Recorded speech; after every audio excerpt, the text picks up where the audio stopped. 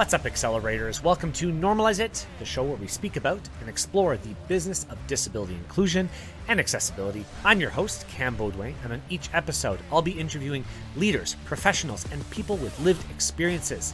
And we'll be discussing the challenges, successes, and strategies on how to make this world a more inclusive place. As you know, many organizations are still trying to figure out disability inclusion through a trial and error method.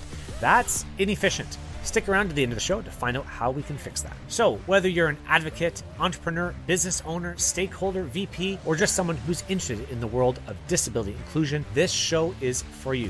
Let's dive into it. What's up, everyone?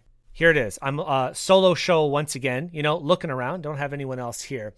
And I picked a topic today that we're talking about in the masterclass right now because it is so critically important to think about your own story and your own origin story, especially when you are trying to advocate for accessibility in organizations. And the reason for that is so often we go up in, you stand in front of your peers, you stand in front of a group of people, maybe you're hosting a live show or doing a talk for a podcast, and someone says, why is accessibility important? And our typical answer is, well, 1 in 7 people have a disability. Or our answer is, there's $13 trillion of purchasing power of people with disabilities. And I'm going to be the first to tell you that that doesn't strike a chord with people. It doesn't move hearts and minds. And it's because there's no emotions behind stats and figures. We haven't made it really, really relevant. Back when I was a developer at IBM, I was brought in actually to IBM as part of an initiative to help fix accessibility for a large banking application. We were rebuilding the entire front end, and they brought in Cam, the junior developer, who, by the way, I had zero experience working in accessibility before that. It's about 7 years ago. And I was told, Cam, you're going to be in charge of accessibility. And sure enough, like most people do when they get assigned a big task like that, you say, access a what? Right? I had no idea. In my previous experience as the developer, I never knew what accessibility was. So I did what I've heard many people getting started in accessibility do. They print out the Web Content Accessibility Guidelines, right? They print out the WCAG. It came to a book about this thick, in that high bond paper that we get at large corporations. And I think I put myself to sleep 4 times while trying to read it. It is not a document that you want to read, right? The guidelines, we were referring to them a lot. I inherited a backlog of over 3,000 defects in accessibility that the client found. So what did I do? I had to go and figure out a way to get good at accessibility. I spent 9 months, maybe a little bit more, burning down all those defects. But what was interesting is I'd still never met anybody who identified as having a disability who benefited from the work that I'd done. So there is a traveling accessibility guy at IBM, and he would go around to all the IBM offices all around the world. Actually, he went to India, he went all over the US, he went to Europe, and he would go and teach people about accessibility. And sure enough, he was coming to the Toronto office. And he was blind. And so I'd never actually met someone who was going to be that end user, a real screener to user who uses screeners day in, day out, is going to evaluate the system that I've been working on for the past 9 months. So when he came into the office, my boss alerted me that he was there. And my boss was saying, okay, let's go meet Tom. Tom's in the office. Let's go. He went up to Tom and he stuck his hand right in Tom's face and said, hey, Tom, my name's Jim. And he stared Tom down while looking at him. And Tom never put his hand up. He had no idea there was a hand to be shaken. And this is interesting, as salespeople, they're like, if I'm not going to get my hand shaken, then there's something wrong. There's that stare down contest, A-type personality, that kind of thing. If I wasn't nervous before, I died from embarrassment at that moment. I ran back to my desk and I typed in how to shake a blind person's hand into YouTube. That's when I learned that all you need to do is ask, can I shake your hand? This was a light bulb moment for me where I really personified that this whole industry is all about people. Since then, I went and did speaking engagements only about accessibility. I specialized in accessibility. I became the accessibility practice lead for IBM Canada. And it wasn't without its trials and tribulations, right? I still encountered those objections that we all get. And I know if anyone's received this objection before, just drop an emoji in the comment section. If you've ever heard accessibility is not important, or if you ever heard that we can worry about this later, or we don't have budget for accessibility, or that's not a priority right now. I know you've heard that before. I know I've done surveys of my audience to know that. But I realized that I had to get better because those objections are a part of this industry as well. Now I've been able to host this live show. I become an expert in accessibility. People come to me and ask for advice on how to improve their own practice on accessibility as well. And now I go and consult that. That's all I'm known for. The truth is, this story here, that was my origin story. When did this moment really click? When did this moment start becoming really, really relevant to me? And the thing is, when you get comfortable telling your origin story to a group of people on a podcast, to your boss, to your boss's boss, how high do we need to go to make it relevant? Like telling your executive sponsor 1 in 7 people have a disability does not move him to convince the team to change their minds. Work on this origin story, and that's what I want to talk about today. We're going to go through a bit of exercise to get this going here. Because when I tell that story, I get a range of emotions. People come to me after and say, "Oh, what was it like? Now I know how to address somebody who has a sight impairment. Now I know how to talk to somebody who is blind. Now I know how to introduce myself and not feel embarrassed." Because that's what our job is too, right? As accessibility professionals, our job is to bridge that gap, bridge the divide between people who are ignored and forgotten and invisible in society and the rest of people, right? Like that's part of our job. These stories bridge that gap because when you talk about your struggles or when you talk about your transformation, people see their transformation as well. So it is the most critical part that when I talk about, how to become a better advocate. Well, what's your origin story? How did you get started into this? Well, I kind of just fell into it. When this became important to you, shines the light on why it's important to other people too. And this doesn't have to always happen in a job. I know a lot of people join this industry because they have friends or family members with disabilities, or they themselves have a disability. And their goal is to make the lives better for themselves or people they care about. It doesn't matter what your origin story is. Not one single thing. There's not one single word that's going to change people's minds. That's why we need to craft these stories. And the first time you say it, it's going to be weird. First time you say your origin story, I know for me, it's taken me 7 years to figure out my origin story. And it shifts based on the crowd. It transforms and changes based on who's listening.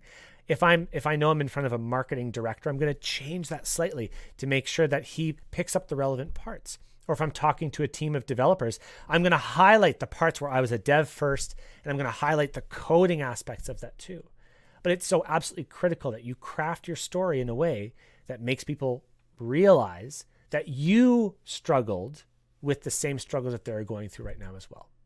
Were you once upon a time ignorant towards accessibility? Because that's where they are right now, right? So many people right now are so ignorant towards this industry that we need to help them move through that and move past that as well. Some things to think about too. What were your highs and lows? Where you can just think of the hero's journey, very typically, right? Like think of Lord of the Rings, right? There was the ring, and Frodo had the ring. Then Gandalf comes in and he sets Frodo on a journey, right? You can follow the same composition. Look up hero's journey online. When this aha moment happened was your call to adventure. That's what made it important to you. So you can go and start to craft that story. Where was the high, where was low? Where did you reach objections and how did you overcome them? Did you think all of a sudden, oh my gosh, this is really, really difficult? That was a low point. You figured out how to overcome those challenges, and now you're in a better place as a result of it. Now we still encounter objections. I get it. I actually was listening to or speaking with a few people this week around where are their pain points? Where are their objections? Where are they struggling in the world of accessibility? And the same comments keep coming up. I'm not being listened to. I don't know how to be heard. I have too much workload. These are all things that we all encounter, and that's part of the role. And these struggles that we're going through, once we overcome them, that becomes part of the story, and it will open up doors that we don't even know that need to be opened. What kind of events should we struggle? I've got some notes here. If ever you're thinking of external events versus internal struggles, right? Decisions that you're trying to make yourself, things that you've had to let go or work through internally, or was it something like me where I was thrown a large accessibility backlog? How did I work through that? Right? These are external and internal stories that you had to overcome, and working those into the stories. Pick one side and go with it. And like I said, the first time you say the story, it's going to be really weird. It's going to sound so weird. You're going to sound like no one wants to listen to my story, right? No one wants to care. But after some time, after you tell the story again and again, and I would start it at the very beginning of every single presentation that you do for accessibility, bar none. Don't know, Accessibility 101 conversation, I am dropping my origin story there. If I'm talking to a group of accessibility professionals, I'm dropping my origin story there too. It is so important that we connect with our audience when we talk to them, that we are not just spouting out facts and figures, because it's not going to change minds. It's not going to change hearts and minds. The first thing I want you to think about, where did you start? Where were you just before that aha moment, before that catalyst? What was your life like just before you knew accessibility was important? Were you working the same job you are now? What were you thinking about when you heard about accessibility the first time? Did someone close to you make it relevant? Maybe a friend or a relative? Quick story on that. I mean, I'm colorblind. I learned I was colorblind at 7, and my brother was 5, and we were outside going for a walk. And I walked outside and said, was looking around, nice spring day, and my brother said, "Hey, Mom, why is the grass yellow?" And I turned to him and said, "It's not yellow, stupid. It's orange." So my mom's there looking at two kids who can't identify the color of the grass properly. But, that's just part of my story. The real reason, the real moment I got interested in accessibility was at that time at IBM. So where were you at the time where all of it clicked? When did it become relevant to you and your role? Number 2, the journey. What changed for you? What was that moment? What was the catalyst? Was it someone like myself? Did your boss come to you and say, "You're the accessibility subject matter expert now, go do your thing"? Or maybe there was a project, you actually met somebody with a disability who was trying to access the systems. Maybe it was customer feedback or something like that. What was that moment where it just clicked for you and you started to say, "Oh, that makes a lot of sense. I don't know why we're building systems for people that don't work for everybody," right? Like, when did that moment really happen? Because it was a huge shift in mindset for yourself. And that's when everything started to fall into place. Write that moment out, because that's the moment you're really going to describe. That was my shaking hand moment. That was my going and running to YouTube and typing in how to shake a blind person's hand. That was the moment of the story where everything kind of came as a catalyst. Afterwards, where did I see it as an opportunity? Where did you see it as an opportunity? Now you personally know that accessibility is important. Now what? What did you do to start transforming yourself? Where did you go and gather knowledge? How did that shape the work that you started to do going forward? What did you decide to focus on after that? Did other people come to you and start asking you for advice? How did it affect others? I'm sure it added to your workload. That's something that a lot of people comment on. All of a sudden becoming a subject matter expert in something, everyone wants your advice, right? You become that person in an organization that people come to. Were you maybe hired on? Did you start to apply for jobs and roles as an accessibility consultant, an accessibility designer, accessibility tester, accessibility developer? Was this something that you acquired over time? What happened right after your aha moment? Then, of course, the conflict happens. What was the low that happened? Did you start to get those objections that we talked about before? What were the roadblocks that kind of came up? And did you have like a developer who said, "No, that's going to take too much time to fix that"? Did you have a boss say, "We don't care about accessibility"? How did you overcome that? How did you overcome that? If it's too much to talk about, I know a lot of people are in the thick of that right now, right? A lot of people in the accessibility industry are feeling burned out, stressed out, overworked. And maybe that's too raw for you right now. We don't talk about that. What was an internal struggle? Did you have to go and acquire new tools, new skills, new knowledge because you didn't have it? Did you go meet people with disabilities for the first time in your, professional experience? Was funding pulled from under your feet? I've got a story about that. We worked for 6 months to try and stand up an accessibility team at a large bank. And then 6 months in, we did all the work. We did all the research. We found all the funding, how much it would cost. And all of a sudden, an executive came to us and pulled the funding right out from underneath us. Shrinking teams, lost a team of 9 people. That was really difficult. How did you overcome that? How did we overcome that? Finally, what was the transformation? Once you overcame that roadblock, what changed? How are you better now from what you learned? And you're still here all this time later. If you're listening to this conversation right now, you've overcome that. You've transformed yourself. Again, this is the key part of the story. If you can share your transformation with other people, then they're going to identify that themselves and start to realize that they themselves can transform too. How did you succeed? How did you fail? What were you thinking? How did you change for the better? A little bit about that transformation. I guarantee you right now, in some of the people that you're trying to convince around accessibility, they're probably saying things like no money, no desire, no time, all these common objections that we normally receive. But I'll bet you that they're struggling inside to try and figure out how to make it work. Not everyone who rejects something for money doesn't care.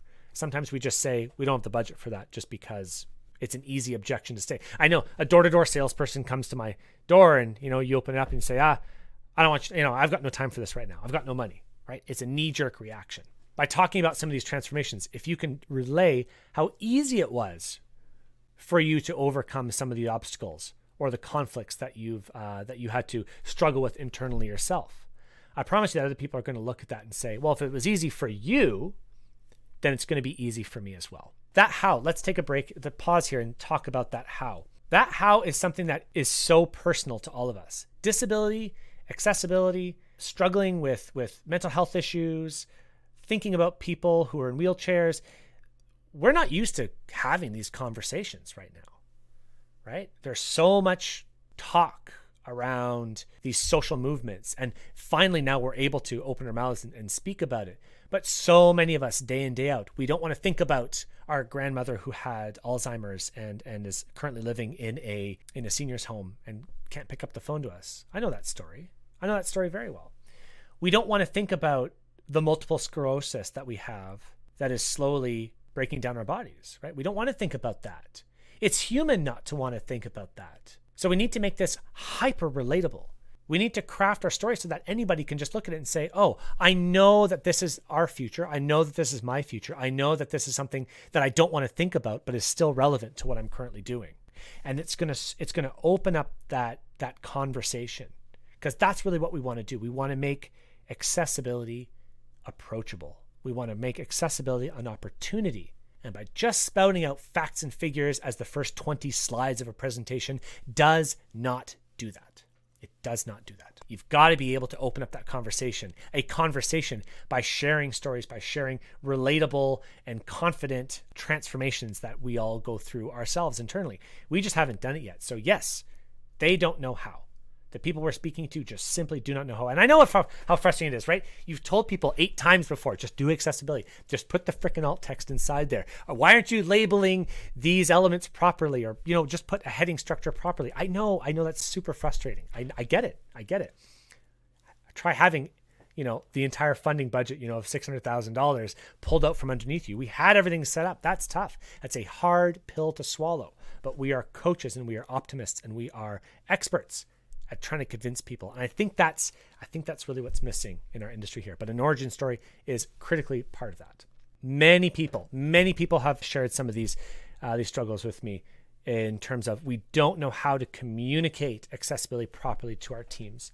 And it's so frustrating. It's so frustrating to see a whole industry of people in like internal chaos and internal frustration.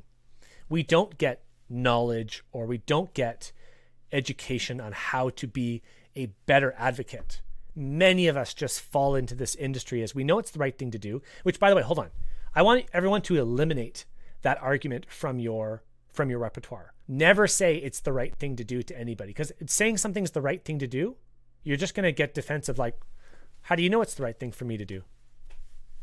How do you know? I'm here. That's not the right thing for me to do. It's the right thing for you to do, right? You get that objection, because if I walked up to you, you're not doing that properly. You're not doing, hey, it's the right thing for you to tie your shoelaces differently. People don't respond to that very well. Eliminate that. It's not the right thing to do. It's the only thing to do. And how do we start to move people like that? So thinking about it once again, we don't have a process to get into this industry. We don't spend the time to talk about communication tactics and negotiation tactics and how to move people from one state of mind to another state of mind. And I think that's the critical part that's missing from the conversation in accessibility. We spend an inordinate amount of time looking at these data structures. What's the fact? What's the single fact that I need to share with my boss that will get them to finally say yes to my accessibility? Accessibility. No, it's not going to do it. You can share a story around how you were able to successfully work through a project on a deadline and complete it in time while it's also accessible. And you can share that with somebody, and that'll be a much higher motivator because then they'll trust you that you'll be able to do it again. Absolutely. How can we create awareness for accessibility needs in areas where they didn't even think of it because of ignorance or lack of awareness? I think you've got it right there. If somebody is ignorant or they don't have awareness, how do you make it relevant to them? What team is this? Obviously, I'm not going to be sharing the same story in front of a crowd of 6,000 people, right? We're probably talking about a small team here. We're probably talking about an individualized team that needs help with something. If somebody needs to just become aware for the first time, they've never heard of the word accessibility before, they don't even know how to spell it, 2 C's and 2 S's, people. You got to start small. You got to start super small and create small wins. It's the best way to do it. Show how easy it is. Show how approachable it is. Show how you yourself can be contacted again to make it simple for them to adopt. Find your allies. And this is something we talk about a lot in the masterclass. Finding your allies is so important.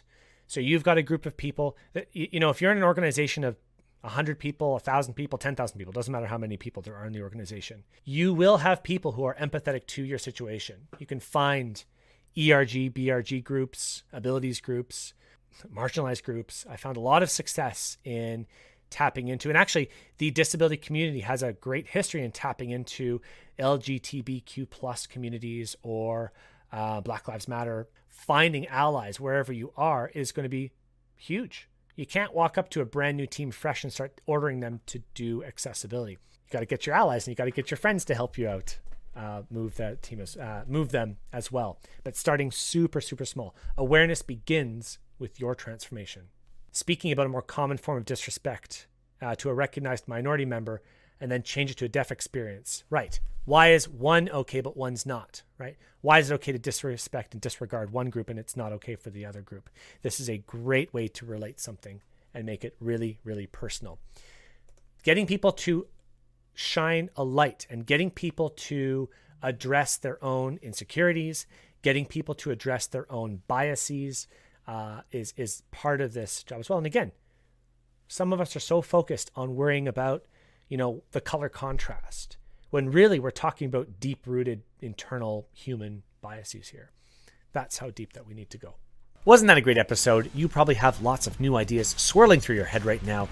Now, how are you going to go and teach that to your boss, your team, or your clients? You need a strategy to move forward. Contact me today, hi@cambeaudoin.com, and let's talk about how we can move this forward in your organization or individual practice. If you could right now like and subscribe to this show, it really does help grow our reach to get more people involved and interested in disability inclusion and making the world a more inclusive place. And don't forget, you can also watch this show live on LinkedIn. Just find me there. It's every Friday at noon Eastern. See you next week.